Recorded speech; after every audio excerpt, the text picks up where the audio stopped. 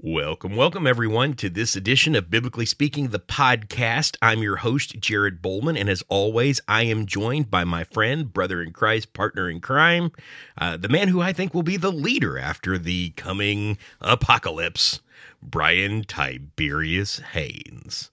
And as Brian pointed out, I think I'm going to go by Bald Eagle right now. Bald Eagle. Oh, yeah, Screaming Eagle That's Haynes. Right. Brian Screaming Eagle Haynes. We give him a new name every week. And as someone pointed out, Tiberius is not actually Brian's middle name, but I'm thinking about putting a poll up to actually get him to legally change from his middle name, which we won't disclose, to Tiberius. I just think he needs to be a Tiberius. Seriously, though, Brian, we've got an episode today. I don't know if our viewers / listeners hate us, but we put up a poll question a week ago, and this kind of came from a couple of requests for an episode on this that we've received. And we put up a poll, and this was one of the top answers of the poll for what would you like to have a podcast episode on. And that is, has speaking in tongues ceased? I'm going to try to say the name of this particular event, but glossolalia, I think is how you say it. It's not how I would say it, but that's how YouTube says I should say it. But we're talking about the gift of tongues today. And I know you and I have talked a lot about this off camera and why it is that we believe that that gift has ceased. I think there's evidence in the Bible that it has ceased, along with some historical evidence that it's ceased. But why don't you walk us through for just a second what we're talking about for those that may be the uninitiated and uninformed? Okay, so in fact, we're actually talking about two different things, glossolalia and speaking in tongues. And we're going to probably use those terms back and forth kind of interchangeably. In the New Testament, in Acts chapter 2, the apostles began speaking in tongues. And what we're going to elaborate on in just a moment is the Acts chapter 2 very clearly tells us they were speaking in the tongues of Arabs and Cretans and Romans and Syrians and Babylonians and all sorts of people that were there that day, and they all heard their own language, and they were speaking in tongues. That began in the New Testament, and what we're going to be talking about today is how it ended at the end of the first century, and why we can be certain of that. However, in 1901, a new movement began. Now, by the way, Jared, I'm not a great mathematician, but 100 AD versus 1900 AD, I think that's a lot of time for nothing to be going on. But 1901, a movement starts in the United States, and that movement begins something that they call speaking in tongues, but it's formerly called glossolalia. And it's the idea of speaking in a language that is unintelligible. Now, I say language. First thing I want to tell you about, Jared, is that there have been some scientific studies on what's going on with glossolalia.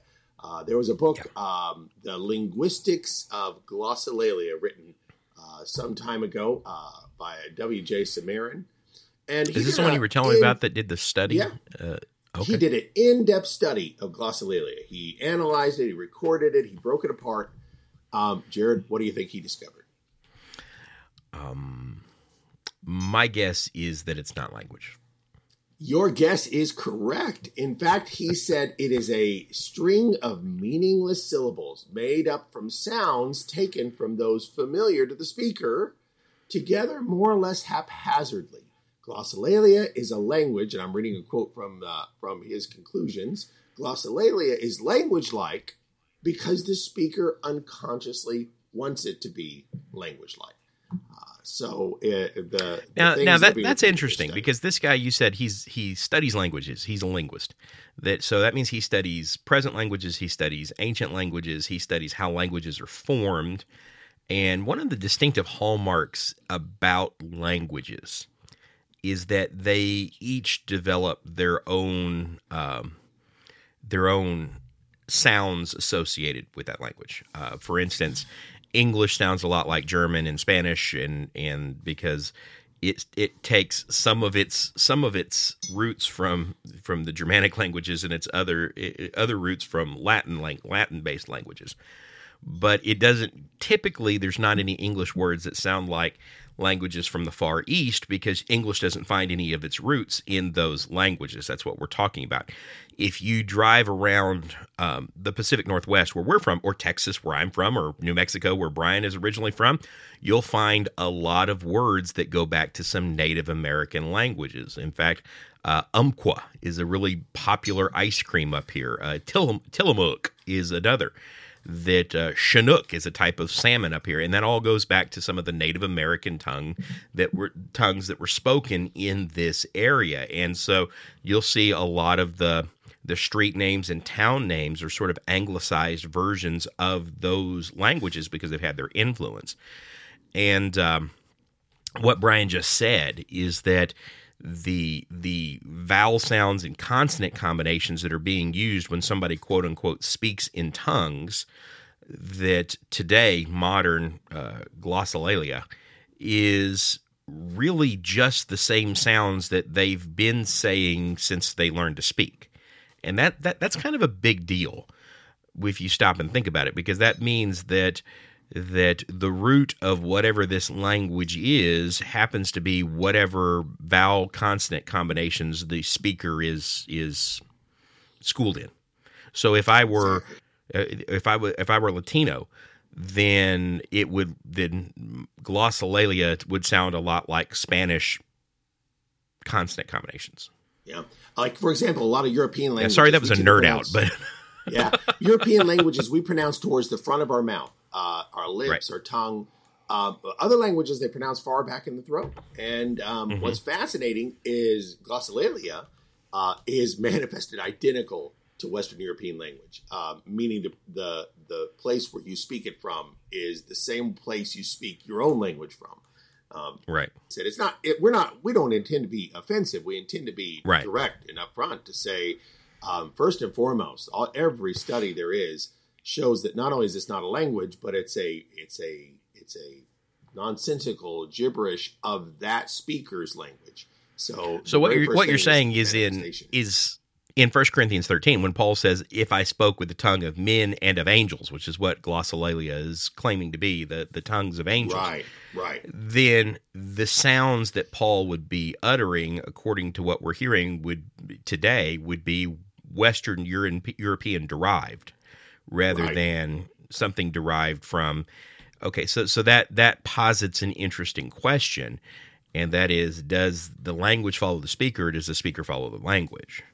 Right. Which of course the language is following the speaker. That's what every study is showing. A little bit, like I said, a little bit of a scientific approach on this. Not even the place where you and I say the real problems exist. It's just a little thing to think about that right away. This is why people don't take it seriously. People who are unspiritual or unreligious, they'll say right away, this just doesn't even sound like it is a reasonable thing. And it's not. It's not from everything that's been studied about it. So that's just that's the preamble to our conversation, let's say. That's not even where we want to go. It's just a little note to say there's a lot of problems with speaking in tongues today. Well, let's jump over to Acts chapter 2. Let's actually just jump over there and read that together for just a second. I'm going to put it up on the screen. And so here we go. This is Acts chapter 2, verse 1. When the day of Pentecost had come, they were all together in one place, and suddenly there came from heaven a noise like a violent rushing wind, and filled the whole house where they were sitting. And there appeared to them tongues as of fire, distributing themselves, and they rested on each of them. And they were all filled with the Holy Spirit, and began to speak with other tongues as the Spirit was giving them utterance. So the Spirit is telling them what to say. He's giving them utterance. That this first event of speaking in tongues is happening on the day of Pentecost. It's accompanied by a pretty significant sign that this is not just a staged show. It's coming with this mighty wind and literal tongues of fire, or a sound of a rushing wind. And verse 5 says, "Now there were Jews living in Jerusalem, devout men of every nation under heaven. And when the sound occurred, the crowd came together and were bewildered, because each one of them was hearing them speak in his own language. And they were amazed and astonished, saying, 'Why are not all of, excuse me, why are not all of these who are speaking Galileans?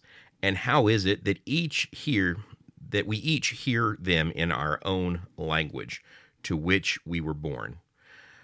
Parthians, Medes, Elamites, residents of Mesopotamia, Judea, Cappadocia, Pontus and Asia, Phrygia, Pamphylia, Egypt, and the districts of Libya around Cyrene, and visitors from Rome, both Jews and proselytes, Cretans, Arabs, we hear them in our own language or our own tongues speaking of the mighty deeds of God. And they all continued in amazement and great perplexity, saying to one another, what does this mean? So if we were going to characterize what happened that day in Acts 2, what are the... And we're going to say that speaking in tongues continues today. What would you say are the salient points, the Cliff's Notes version of what exactly is happening that we should be able to see in these events of speaking in tongues? Absolutely. So let's kind of break down some of the elements of what we just saw in Acts 2. And by the way, Acts chapter 2 is really our only biblical example of what speaking in tongues look like. We have some commands about speaking in tongue elsewhere. 1 Corinthians 14 is our passage. We have a reference to it happening at the conversion of Cornelius, but we don't know. Right. It doesn't go into this level of specificity. It was just Peter said, obviously, the Holy Spirit is with them. So that means that these people who are Gentiles can be baptized. That was the point of speaking in tongues in Acts 10. So walk us through this. This is the kind of the in-depth play-by-play on speaking in tongues.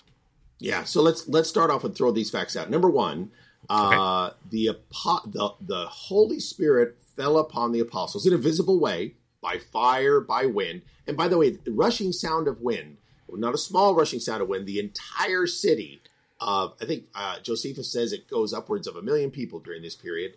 During the festival periods. An entire city heard this sound. So it'd be like a jet engine. It's a city bigger than Portland. Yes. So a city that could hear something loud enough, as I said, must have been sounding like a jet engine, and fire appears on these people. And they begin speaking in tongues, which we are then told rather explicitly are the languages of various hearers. So number one, Holy Spirit manifested in a very physical way. Number two, they are speaking in languages that are known to man. Now, Jared, I'll say this. I will acknowledge I'm not 100% sure if what it's telling us is that they were speaking in languages and everybody understood their own language, or each apostle was speaking in a different language and people are saying, hey, I understand my language there. They all understood it. Let's go with the former based on 1 Corinthians 14 for now. I think the case could be made either way. They're understanding their language being spoken. And they give a list of the languages very, very nicely, which are neat because you have very different languages in there. Languages from different family trees. It's kind of an interesting thing to go into. Number three, though, the people hearing those languages and understanding them are unbelievers. They are not people who have become Christians. In fact, you could even make the case at this point the people that are speaking them have not yet become Christians, as the preaching of the gospel doesn't seem to have really commenced until we have the events in Acts chapter 32 and 39, 40. But that's another point to say. Just to say, though, but specifically, the people that are hearing and understanding are people that don't have faith. Let's put a little footnote here and say, in 1 Corinthians 14, the Apostle Paul says that speaking in tongues is something that is given, this is verse 22 of 1 Corinthians 14, tongues as a sign, not for believers, but for unbelievers, he says. Because in that moment, unbelievers are hearing their own languages. So to be very specific, we've got a couple of super important details here that they themselves, the details I just brought up to you, are totally in contrast with the modern movement of speaking in tongues. Yeah, and like you said, it's that there's so much there that at just kind of the base level doesn't seem to be what we hear today. Now, a lot of people argue that Paul's instruction what is that, in 1 Corinthians 14 about don't speak in tongues if you don't have an interpreter, would imply that maybe a foreign language was being spoken there. I think that's 1 Corinthians 14:28. Let me look that up. Yeah, it is. Right. I think that's stretching what 1 Corinthians 14:28 is saying. Basically, if it's assigned to the unbeliever and not to the believer, then 1 Corinthians 14:28 is saying don't speak in tongues if there's not anybody there that understands the tongue. There's no point in doing it. It's just confusion at that point. In fact, it is confusing. That's kind of Paul's point in 1 Corinthians 14, isn't it? Yes. In fact, one of the big ideas of 1 Corinthians 14 that is another, can we say, nail in the coffin of modern glossolalia, is that the Apostle Paul is easy for you utterly the Apostle Paul is utterly obsessed with the idea that they are not to behave in a way that is confusing, because as he'll say it, God is not the author of confusion. Therefore, they were not to be speaking if it was not understood by somebody. That, again, and we're talking about the tongues of men. So if I got up and started speaking German, but nobody there spoke German, I am not to do so because unless there's an interpreter, because unless it can be totally understood by that audience, it is not to happen. It is not to heap. And the Apostle Paul would go on to describe the idea that it's not even to have the appearance of chaos, which right. I'm saying that because as we see in modern glossolalia, that's exactly how we would describe a lot of these movements, is people are shouting. Now, remember, by the way, in 1 Corinthians 14, Paul said you're supposed to speak in order. One person speaks and another person speaks. And then he says something profound that I know you have a little more to say about. He says that the voice of the prophets is subject to the will of the prophets. In other words, the voice of one speaking, they can control it.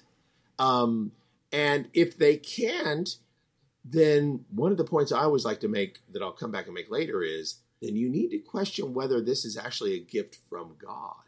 And that's perhaps the more serious thing that many people might not appreciate that they are endangered by. And I will say a little more about that momentarily. But the bigger point is to say that exactly right. They were supposed to be under control in these moments, speaking in order, speaking in a way that could be understood by all. You've alluded to that in 1 Corinthians 14.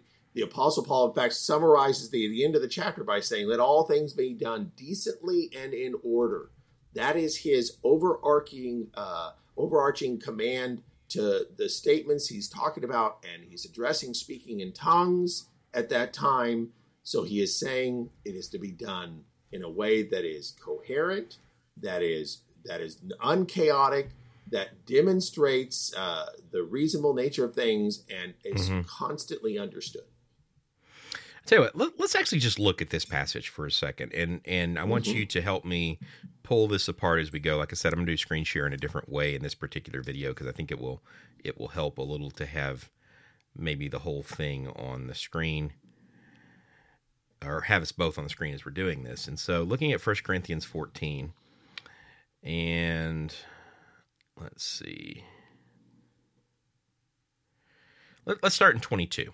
It says, so then tongues are for a sign, not to those who believe, but to unbelievers.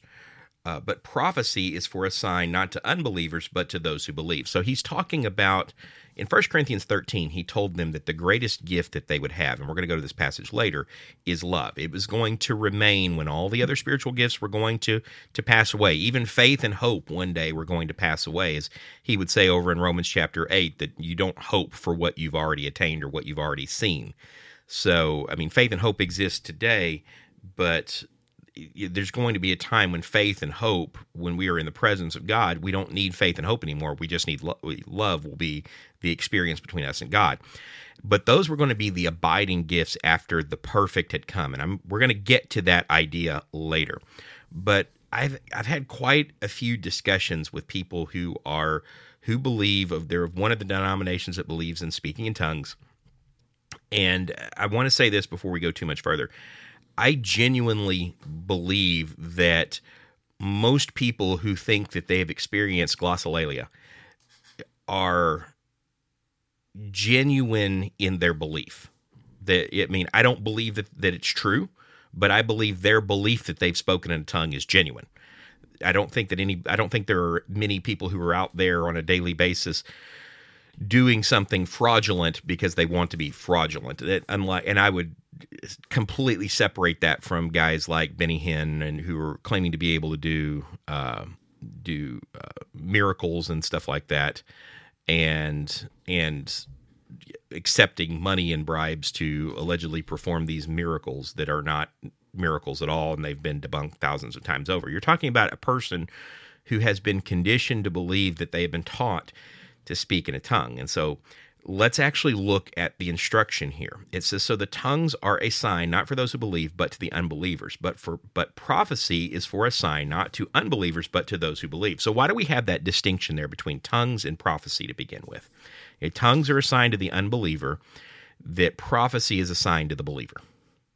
Well, the Apostle Paul has said earlier in this chapter that of the tongues that they should desire to receive, or the gifts, the gifts that they should desire to receive, he wants them to understand that prophecy has more value to them as Christians than speaking in tongues.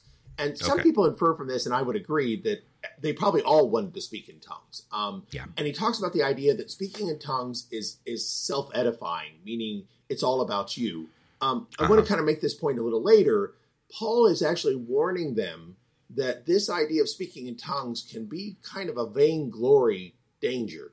He says prophesying, though, and prophesying, by the way, what we talk about with prophesying means speaking for God. It does not necessarily mean future telling. That in a way, prophesying, it could be from a point of spirit inspiration. And again, I would include this in the gifts that have ceased when the perfect came in 1 Corinthians 13. And we're going to talk about that more later. But prophecy might be speaking something from Scripture, but the Holy Spirit gave you the inspiration in that moment to say it. And that's the difference between prophecy and teaching. Right. And it was necessary. So I don't prophesy as a preacher. I'm not prophesying today. I'm speaking from the entire canon of Scripture and pulling out things that the Holy Spirit has given at another time. The Holy Spirit is not directly influencing me to say things. I mean, if I go into the pulpit unprepared, I'm going to be in trouble. I mean, here's what's interesting, Jared. You're actually speaking more prophetically than any New Testament prophet because you're speaking from the whole concept of prophecy. And New Testament prophets, whatever they might have looked like, would only have a limited range of that understanding. You're better off. You have something perfect, whereas they each only had a portion of that which was perfect. They only had small bits of things to say, whereas you and I, to speak from the entirety of the Word of God, have the total message of God. They only had pieces of it at this time. They don't have the New Testament yet. They don't have the various things that explain the workings of the church or the expectations of being faithful. Those things are still being delivered. And until Jude says in verse 3 of Jude, once and for all delivered, they're still receiving these things. And prophets are a big part of that. Prophets are the people that are delivering this information to them. So prophecy, Paul is saying in the beginning of 1 Corinthians 14, has more value to the church than speaking in tongues. And he says speaking in tongues in verse 22 is so that the outsider can hear something. Somebody who's not a Christian can hear something and say, oh, well, and by the way, not just to hear it, but to hear something that makes sense to them. They can hear somebody saying, well, you need to repent and be baptized. And it's interesting. I heard that in my language, in other words. And of course, that's a very critical thing to understand of where Paul is starting off with this. Tongues are for unbelievers to hear the truth in. And by the way, that is tremendously important because one of the things somebody might say is, well, if, you don't have enough faith for this to be something that you understand. No, it's actually the opposite of what the Bible said. The Bible says this was a gift for people that had no faith, so to speak. It's an important point. Okay, and so that's the distinction there between the believer and the unbeliever. The prophecy, the nourishment from the Scripture of God that's coming by inspiration, and like you said, we have a greater canon of prophecy than they did. The value to that is to those who believe, that they believe the Word of God is inspired, and therefore they're nourished by that. They're not nourished by somebody teaching something that we might call first principles, speaking in tongues. Whereas the unbeliever who is coming to you who may not share your language, but hears you suddenly speaking in their tongue, well, they might be drawn to that. But then he starts giving them some warnings here. He says, therefore, if the whole church assembles, verse 23, together, and all speak in tongues, and ungifted men or unbelievers enter, will they not say that you are mad? So if everybody's there, they're speaking in a different tongue. Nobody is there who understands those tongues. Everybody's just, I mean, if people in Beaverton walked in next Sunday and I'm speaking in what I remember of broken high school Spanish and counting, and somebody else stands up and starts counting in German, and then we have, somebody else starts speaking randomly in Japanese, they're going to think, okay, this is disorder, and if they do this every single Sunday, then there's no possible way of getting anything discernible from this. But if all prophesy and an unbeliever or an ungifted man enters, he is convicted by all. He is called to account by all. So even prophecy has some benefit to the unbeliever here. Compared to speaking in tongues when everybody is doing it. So if one person prophesies and sits down and another person got up and prophesied, well, then they would come to the conclusion, well, these people are really moved to share the message of God in a way that I can understand that. And Jared, I think you said something really important. That let's go ahead and read this in verses 26, 27, 28, because what you're saying, you just said, and that one person gets up and another speaks. Here is God's specific command for how 2,000 years ago this was meant to be accomplished. This is God speaking to the Apostle Paul, saying, "This is how you approach gifts." So in verse 26, he says, "Brethren, when you assemble, each one has a psalm, a teaching, a revelation, a tongue, an interpretation. Let all things be done for edification." The word edification, by the way, means to build up, to make people understand things better and apply things better. If anyone speaks in a tongue, it should be by two or three, and each in turn, and one must interpret. At the most, he says, meaning there shouldn't be an assembly where more than three people are speaking in tongues, ever. So right off the top, if somebody says, in our church, they practice, they won't say glossolalia. They'll say glossolalia. They'll say, "Oh, we speak in tongues." Well, do you limit to three? Because Paul said, and this is God speaking through Paul, you can't have more than three people doing it. That's the limit. So the first point was the unbeliever would more than likely be hearing it in his own language. The second point is, so who's the interpreter for there? The interpreter would be for the believer.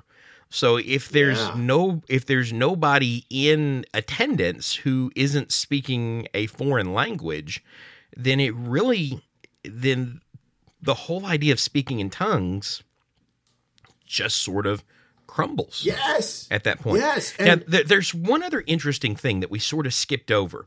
And that was in verse 25, where it explains exactly what prophecy is here. It says, "The secrets of the heart are disclosed, and so he will fall on his face and worship God, declaring that God is certainly among you." So even the prophecy there it seemed to be specific to that particular hearer, that when they were encouraged by the Spirit to prophesy, then the thing that they were going to prophesy, and like you said, the spirit of the prophet is subject to the prophet, we'll see that in just a second, was going to be, as they were using these miraculous gifts, wasn't really specifically for their good. It was to convict somebody that what they're engaging in is true. And because it was going to expose something about that person. It might be a message that they needed to hear. It might be an encouragement in faith. Who knows exactly what that would have been? It seems like it would have been different for every case. But when you come back to what you just said about the two or three, that the interpreter there seems to be for the benefit of the believers who don't speak that tongue rather than the unbeliever. And if there's no interpreter, what do they do, Jared? If there's no one there who says, yes, they're supposed to keep silent. And this is such a critical idea that is utterly rejected, this whole concept. Verses 26 through 33. Now there is one. Go ahead.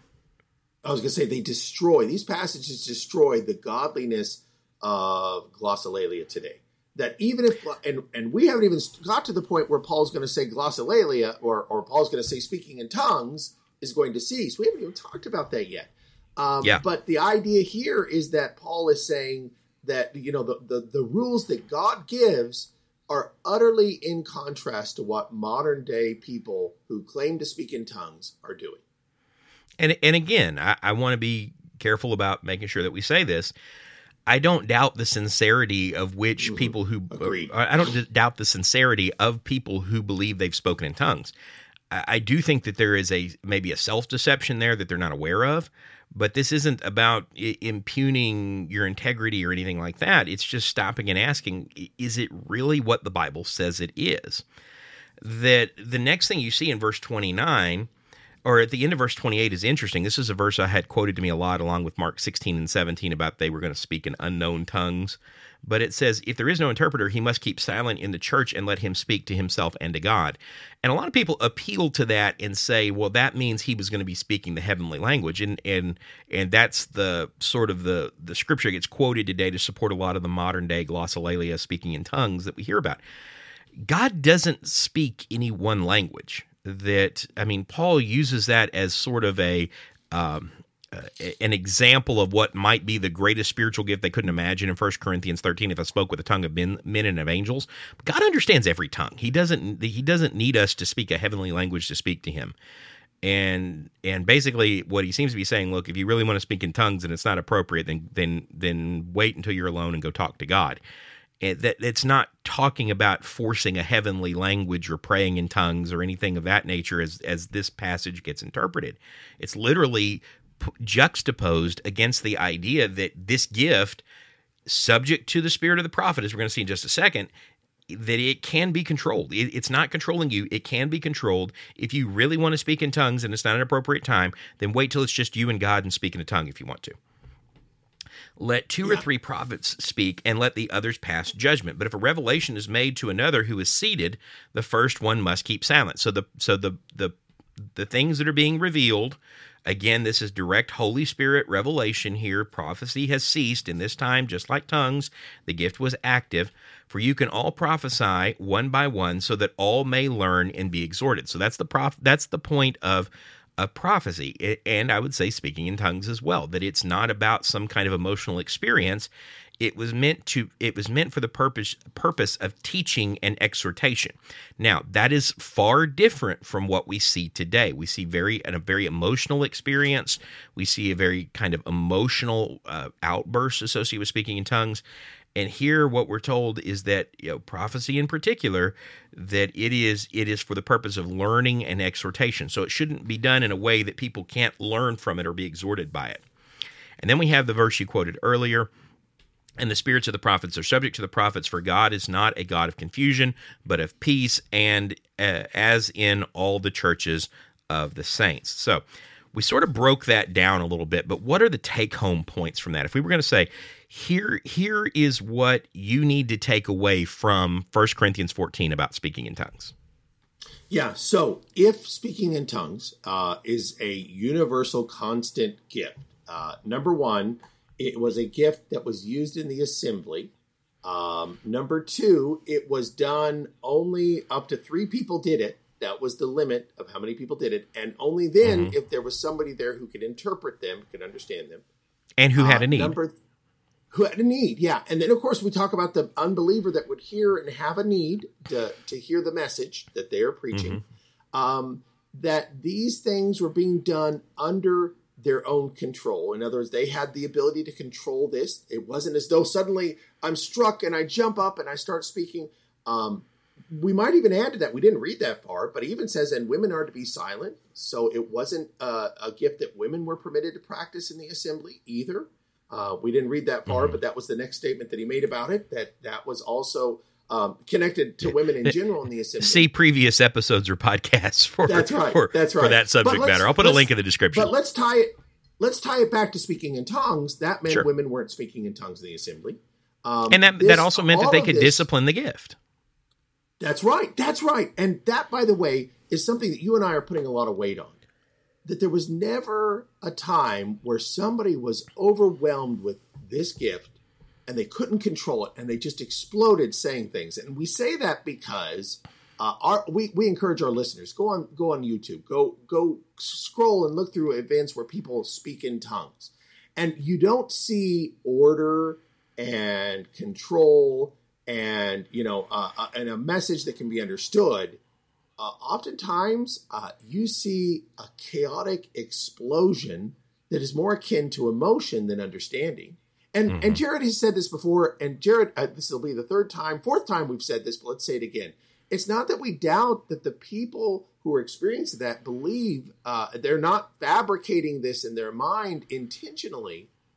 The big issue is that what God says, his reference to speaking in tongues is, we desperately want listeners to understand, is completely different. And hopefully by now it's become apparent, completely different than the experience that people have today that they call speaking in tongues. And that's what the this thing tells we want me? people to see here. What this tells me just right away when we look at 1 Corinthians 14 is that while all three are instances of speaking in tongues, the things that Paul is warning about using properly in 1 Corinthians 14, the conversion of Cornelius, where Peter saw the operation of the Holy Spirit, meaning that God had accepted the Gentiles. In fact, that is exactly in the next chapter, in 1 Corinthians 11, how we are told to interpret that. That here is this... that's the reason why they accepted the Gentiles, because Peter said, hey, we saw them speak in tongues. And the events of Acts 2. So you've got these three different things. What that tells me is that Pentecost and Cornelius are not the same thing as what Paul's talking about in 1 Corinthians 14. Because that Cornelius and his household just started speaking in tongues. Because that Peter needed a sign that, yes, we should be baptizing these people. That he being given the keys to the kingdom. He was the first one to preach on Pentecost. He's the first one to open the door to the Gentiles. That was something that Jesus told him he was going to do. That those two events are different from what Paul is talking about in 1 Corinthians 14. Totally different. And when you conflate the two, then you end up in this space of saying that the Holy Spirit controls you when you speak in tongues, which is the opposite of what Paul actually says in 1 Corinthians 14. So let's spend some time here talking about, you had some things, I had some things that are big question marks for that raise skepticism on our part about speaking in tongues. I think you had 5 and I had 7. Yeah. So why don't you kick that off for us? Yeah, the very first thing that kind of drops me, I'm going to take the easy one, Jared. I'm going to take the one that's the first one that's the go-to that I'm going to take it right away from you. And that's what Paul said right before 1 Corinthians 14, which is 1 Corinthians 13. So let's jump over there for a second and take a look at that, because in 1 Corinthians chapter 13... Which actually wipes out like 3 of the ones on my list. I know. Like I said, hey, I think it's a great way to start the discussion, right? It is, but let's go ahead and understand this, that 1 Corinthians 13 is probably the most critical passage about Let me get it back up on the screen here, buddy. Speaking in tongues. And we've already hinted around it a couple of times. Back in chapter 12, the Apostle Paul was talking about the unity of the congregation, and he talks about the use of gifts and the different things that are given to the church. Very interesting, by the way, if you wanted to, we're going to do another study on gifts in general and miracles in general. And 1 Corinthians 12 will play into that a little bit. Yeah, I didn't think we were going to have enough for this episode, but I mean, we're doing pretty good. Yeah. So 1 Corinthians 13, though, begins by the apostle saying, if I speak in the tongues of men and of angels, but don't have love, I become a noisy gong, a clanging cymbal. By the way, a lot of people draw from that passage the statement, the tongues of angels. And they say that's what glossolalia is. It's the tongues of angels. Well, the problem is Paul isn't saying that there is a tongues of angels. Paul is using hyperbole. He says, if I could. Each of these examples he gives is a hyperbole. Hyperbole means an extreme, like a camel going through the eye of a needle. Right. It's an exaggeration in the extreme. If I was gifted with the gift of speaking in tongues that I could actually speak the language of angels, is how we would say that today. Yeah. Verse 2, he says, if I had the gift of prophecy and I knew every mystery and all mystery, nobody had that, by the way. Nobody said, I know all mystery. Even things like the day of the return of Jesus will say, well, that's the Father's knowledge. So you have to understand this. If I give up everything I have, every single thing I have, and I let my body be burned up. These are all hyperbole. These are all things that you can't really do. That's right. They're the extreme. They're the ridiculous extreme. They're meant to be something that you say, well, nobody does that. So when Paul says, I speak in all tongues of men and angels, you're supposed to think, well, nobody does that. That's right. That's what a hyperbole is about. It's an extreme example that you say, well, nobody does that. So I just had to put that in there to say, you'll hear people say, well, no, I speak in the tongues of angels. A horrible misunderstanding of what Paul is saying. Well, and it's emphasizing the wrong thing about this chapter, because Paul's point in this chapter is not that you can speak with the tongues of angels. It's that even if you could, love is necessary for that gift to mean anything. Just like if you gave your body to be burned because you were so fervent in your faith to God that you actually would let somebody light you on fire because you had that much faith. If you don't love your brethren, then that faith is really not faith at all. It's not doing you any good. Right.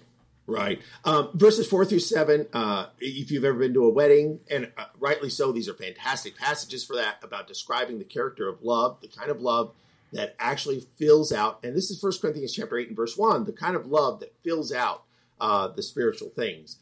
Let's go ahead and jump to verse 8, though. Love doesn't fail, he says, and that corresponds to verse 13, that abides, these abide. Love never fails. But you know what will fail? Meaning by fail, done away with, come to an end. Right. He says, gifts of prophecy, they're going to be done away with. There are tongues, they'll cease. The knowledge, supernatural knowledge, is going to be done away with.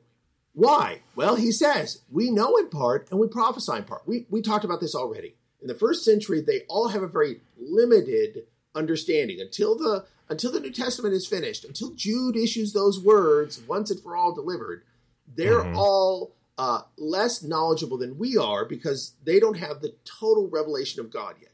So they know in part and they prophesied in part. They weren't seeing the whole picture yet. It was getting revealed to them. They were understanding it. But when that total came, that total revelation, that once and for all delivered revelation came, the perfect would be established, and those partial things weren't going to be needed. What's it like? Well, Paul goes in the next verse saying it's like a child. As a child, you do things in a childish way. You need help walking. You need help with things. The spiritual gifts are that help. But God, he goes on to say, as a man, I don't need it. Okay, so I want that to sink in for just a moment, that the idea of speaking in tongues is like training wheels, that it was there because they didn't have the full disclosure.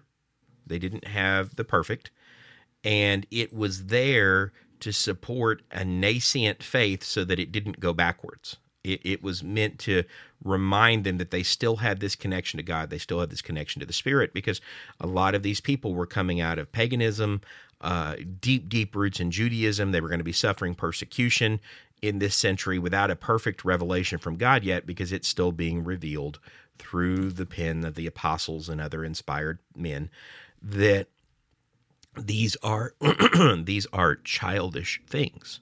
And that I don't say that to demean anyone. This is, again, the words of the Apostle Paul. These gifts are not for spiritually mature, which is the opposite of what we hear today. That's one of the big three that got wrapped up in this verse, is that we hear that speaking in tongues is something you need to desire, which Paul says in chapter 14 that's not really the case. You should desire prophecy if you desire anything, but that speaking in tongues is something we should desire, and it's a mark of spiritual maturity that you need to strive for, whereas what he just said is it's a mark of immaturity. It's a mark of immaturity, that somebody who doesn't speak in tongues, and I have family through marriage that is Pentecostal, that some believe that if you can't speak in tongues that you're not saved, and others believe that it's kind of strange if you don't speak in tongues, because why don't you have this measure of gift from the Holy Spirit? Paul just said this is something for spiritually immature people at a time when they didn't yet have the perfect revelation. Now, one of the arguments that continues, one of the second one that gets wrapped up in this, is the Pentecostal denomination is probably the largest purveyor of speaking in tongues in the U.S. And I don't think that they claim this anymore, but initially they claimed that tongue speaking ceased until 1900, and then, or the early 1900s, and then began again because the word had been lost, that the true message of God had been lost. And that's a scary thing to say. That's a scary sort of proclamation. Right. That's why they're called Pentecostal, is that they believe in 1901 there was a necessity for a new Pentecost. Yeah. A new event, like in Acts chapter 2, a new event had to happen for a reestablishment. Why? Because apparently when Jesus said, I'll establish my kingdom, my church, and nothing will overcome it, he didn't know what he was talking about, because apparently it got overcome somehow. And so, well, we're going to have to start it all over again because something was lost. Well, and that also presents a problem for Matthew 24 and 35, that heaven and earth shall pass away, but my words. Great one. Yeah. My words will not. No, by the way, this was in American history a common thinking in the late 1800s. Joseph Smith thinks this way. Says, well, we need new apostles. We need he doesn't call it a new Pentecost, but it's effectively the same thing. Lots of people believed, well, we can't just go back to the way things, what's written. We need something new and invigorating. And the Pentecostal movement is just one of many movements. The Adventist movement, the great disappointment in history. That's an event in the mid 1800s that a lot of people are looking for. This new spiritual coming that would reenact Acts chapter 2, contrary to the fact that the Bible says it was only needed to happen once. Yeah. Now, the other thing that we often hear, and this is the third thing that gets rolled up into there, is the debate of the perfect. And that I've known some that were of charismatic beliefs that would say that, well, the perfect coming is the second return of Jesus. And again, where that presents a problem is where he goes at the end of this chapter in verse 13, when he says, now faith, hope, and love abide, these three, but the greatest of these is love. That why am I going to need, after the second coming of Jesus, when we're gathered before the throne of judgment and then we enter into heaven, why am I going to need faith and hope? I mean, Paul very clearly says in Romans 8 that you do not hope for what you have seen. We don't have faith in what we have seen. He says in 2 Corinthians 5 and 7, for now that we walk by faith and not by sight. When we see, faith is no longer necessary. And so there is clearly a time between these gifts passing away when the perfect comes, which I believe to be the full inspired revelation of God that Jude talks about, that's probably, once and forever summed up, that there's some speculation that the latest book of the Bible might be 1 John. That it's 1 John, Jude, or Revelation seems to be the one that's the three that are batted around the most. Right. But the idea of the perfect having come, there was going to be a time after the perfect came when these gifts would cease, and then for a time, the only gifts that were going to remain were faith, hope, and love. And he cannot be talking about the return of Christ then, because faith and hope don't abide where hope has been fulfilled and faith has become sight. Yeah, the passage I wanted to bring up, you brought up, Romans 8:24. You can't have hope for that which is seen. Yeah. Hope cannot, the Bible says hope cannot abide after the return of Christ. This cannot, the perfect cannot be the coming of Christ. Because and Paul seems to argue that faith cannot abide after the return of Christ in 2 Corinthians chapter 5. That he's walking by faith and not by sight because he's in the mortal coil. But once he's put that off and he's returned to Christ, then he's not walking by faith anymore, because you only walk in faith when there is no sight. And that's not to say that faith is blind, but... Let me add one more point to say this. It isn't as though this is something you and I are saying. After this first, second, third century, the early church writers all were writing that this was their understanding of things. I was thinking of Irenaeus, who is sometime in the 2nd century. He talks about speaking in tongues. By the way, first of all, he talks about speaking in tongues, saying it does two important things. Number one, it doesn't happen anymore. But number two, it was speaking in the languages of men. Cyril of Alexandria, about a century later, says, we don't know what it is because it was so long ago, no longer happening. And he also testifies it was speaking in the tongues of men. So the early writers acknowledge that it had ceased, just like Paul said it would. And they weren't concerned about it because they said, well, he said it would cease. It ceased. And they understood it the way the Bible is revealing it to us. So that's a critical point too. So, I mean, one of the other big contentions of mine when it comes to speaking in tongues, and we've already brought this up, is that, and this takes two of the others off my list of 7, so I'm pretty much down to nothing at this point because you wiped out the 3 with the first, but that it wasn't, there is no indication it was ever in an unknown language. And, Mark 16:17 does not support that. It said that the tongues would be unknown to the speaker, but that doesn't mean that it's in a heavenly language, and that it is very clearly not an emotional experience, but as we pointed out in 1 Corinthians 14, it was an interpretive experience that was meant to impart information and truth. And so that presents a very big issue for modern day glossolalia. That it is an emotional experience. It's not imparting true wisdom from God. It is simply about, it seems to be kind of a shared emotion. So what else is on your list that we haven't covered yet?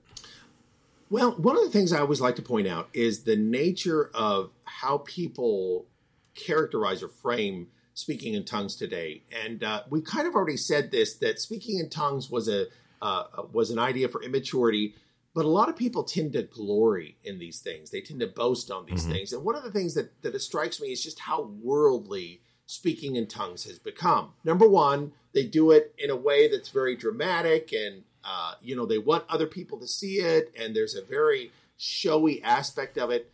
But there's also something that troubles me greatly, and that is the idea when churches say things about glossolalia that reflect the idea of a very carnal mindset about it. One thing being, you mentioned this before, and this should be very troubling, that there are some that would even go so far as to say that it's a sign of salvation. And that's a seriously dangerous, ungodly. In fact, Jared, I might say that might be the most ungodly aspect of modern glossolalia is when somebody says that it's a sign of salvation, because that's something that is completely in opposition to the Word of God. But also, the other one that troubles me greatly is when a church says we can teach you how to speak in tongues. And that should be, to any listener, that should be an immediate red flag of something very, very dangerous. And that is, of course, the idea that speaking in tongues has been taken from being a spiritual gift to an that anybody could understand, practice. Right? That anybody could understand in their own language to something it has to. And I cut you off there. Sorry. You said they had to be taught to practice it, and that puts it kind of in the realm of secret knowledge, and that almost has a very Gnostic or occult-like feel to it. That here's this thing that God has hidden that can't be learned from Scripture. It has to be learned by passing down from one generation to another. That is the secret knowledge of how you are saved. Nowhere in the Bible does it say you must speak in tongues to be saved. I can show you passages that say you're saved by grace. I can show you passages that say you're saved by faith. I can show you passages that say you're saved in baptism, and that's one of the things we're going to do an episode on, is how is baptism part of grace, and sort of reframing this idea so that it stops sounding so much like our work and starts sounding like an extension of the grace of God the way that it should, so that we can actually maybe talk to people in an intelligible way about what baptism is, what it's doing, why it's necessary.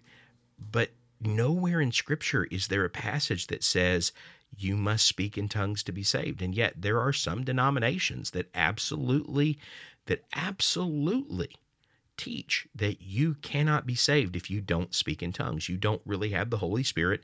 You haven't been indwelled with the Spirit of Christ, that you don't have the image of Christ stamped upon you.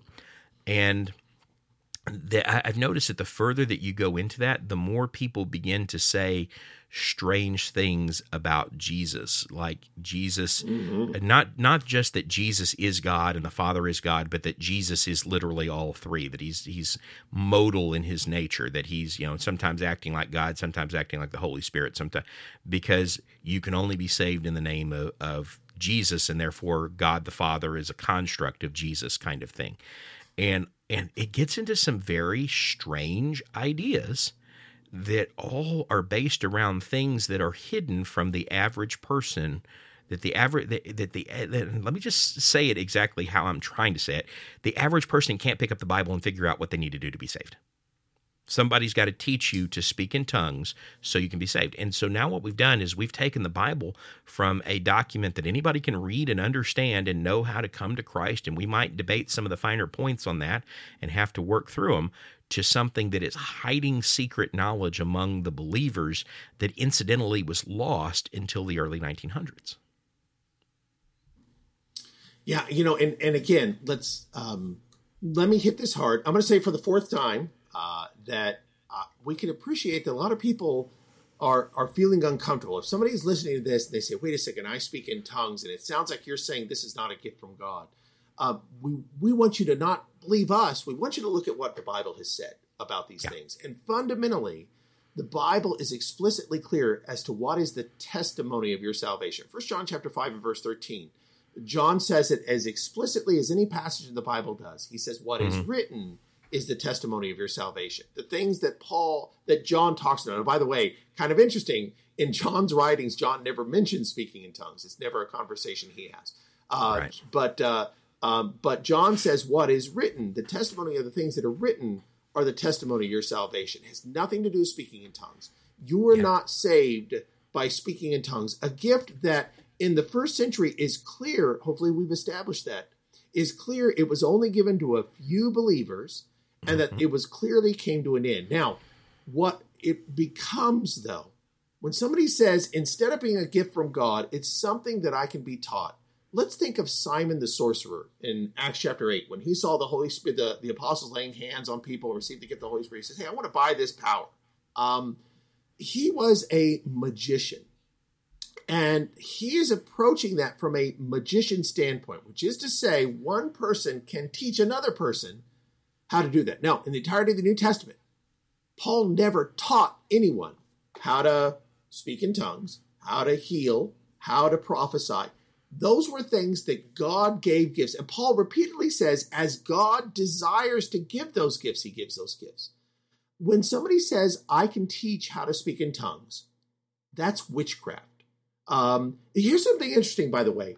Glossolalia doesn't exist in I'm going to say this carefully, in Christianity, broad spectrum Christianity, not obviously the New Testament Christianity, but broad spectrum Christianity doesn't exist till 1900. That's a proven fact. That's something we can demonstrate by fact that before 1900 it doesn't exist.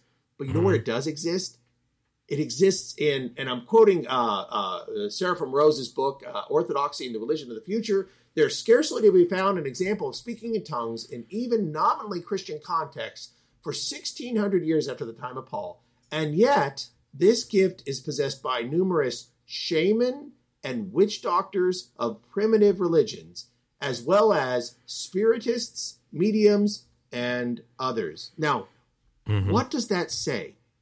In the late 1800s, early 1900s, there was this huge movement called the Spiritualists. And the Spiritualists took up and created spiritualist churches where one of their gifts, and by the way, this directly leads into the Pentecostal movement, was speaking to the dead. And they would practice speaking to the dead in strange languages. They picked that up from these primitive religions. That should terrify people. That should make anybody who says, hey, I think I speak in tongues, that should scare you to death, to know that you can't trace these things from the Bible. Jared and I have taken that and demonstrated that. But historically, we can see that these things are found outside of the Bible in occultic practices all the time. That should really worry people. And like I said, we're not saying that anybody who does it today, that's their intention. Obviously not. But sometimes people can be deceived and people can be misled and they don't appreciate. And what I desperately wish people would do is not take Jared and I's word for it. Maybe you heard something you didn't like here. Don't take Jared and I's word for it.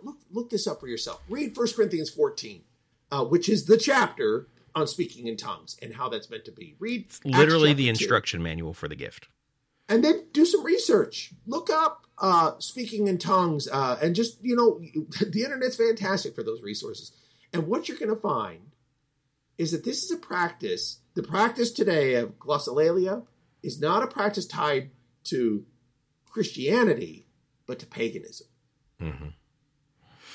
Well, we got to bring this to a close here pretty quick, but let me run through some salient points, and then I'll let you run through yours as well. Number one, what we see is that modern-day tongue speaking or glossolalia doesn't fit the pattern that we see in Scripture, that it is not claimed to be subject to the voice of the prophet or the spirit of the prophet, that it is in a language that men don't understand more often than not. It is not a sign to the unbeliever, as Paul said speaking in tongues should be. The second issue that I see with it is that it is coming from that it would be an indication that the words of Jesus had somehow failed, or that his kingdom had ceased to be on earth as he said it would not, and that it had to be restored in the early 1900s through a Pentecostal revival. The third is that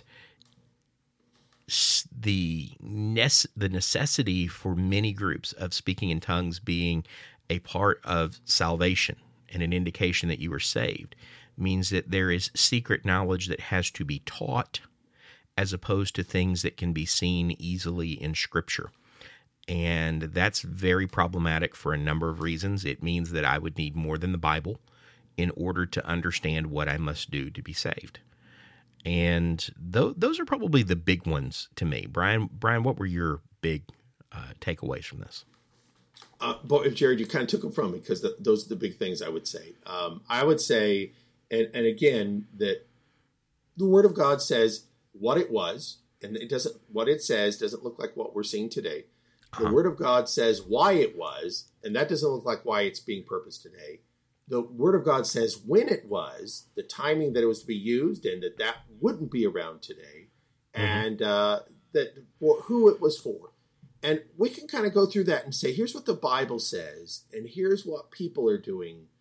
And the important point that we encourage any listener to do is just look at what the Bible says about it. I think you're going to be amazed. Jared, I'd like to finish up with a story. Years ago, go ahead. I was in a Bible study with somebody who, in the midst of that study, it was a group study. She made the declaration, the Bible says we have to pray in tongues so the devil can't understand us. And she had made 3 or 4 comments like that, and I didn't want to disrupt or anything, but I finally said, can you show me where the Bible says that? She says, absolutely. And so for the rest of the class, she quit paying attention. She went through her Bible. Jared, what do you think she found? She never found it. She didn't find it because it's not there. Yeah. At the end of class, she stood up, closed the Bible. She said, I don't need the Bible. I know what's right, and just walked out of the class. And it really struck me that here she had been challenged to see if what she thought was biblical, and it wasn't. She couldn't deal with that. Never saw her again. The point is that that's the challenge we always have. Let's find what the Bible says. Let's see what the Word of God says about this. And if for anybody, desperately we encourage you, everyone, have the open heart that says, God, whatever you say in your word, which is your word to me, I'm going to listen to it. Have that heart in you and see what the Bible says about these things. And like I said, not what Jared and I say. Jared and I are just guys. See what the Bible says about this. And I think, like I said, I think it's going to be something that changes your life if you're willing to hear it. Well, folks, that's all we've got for today. Thank you for joining us for this episode of Biblically Speaking, the podcast. I want to give you an encouragement. The channel is growing by leaps and bounds. We're closing in on 700 subscribers, which is a huge number. We're trying to get to that 1,000 number. That's where YouTube really starts giving us some traction. If you happen to watch this on YouTube, I'm going to ask you a favor. Please watch the episodes all the way through. That will help these messages get shared with more and more people. And on the podcast side, we have a lot of views on YouTube. We've got over 200 views almost every episode, I think, or at least on several episodes that we've done. But on the podcast, is still lagging a little bit behind. So you guys that love the podcast, if you want us to keep putting it up on RSS as an audio podcast, be sure that you share that among the brethren. Let them know what you are interested in. And hey, it's just another opportunity for you to shine the light of the gospel into somebody's dark corner of the world. So we hope that you'll do that, you guys asked the questions, so we answered.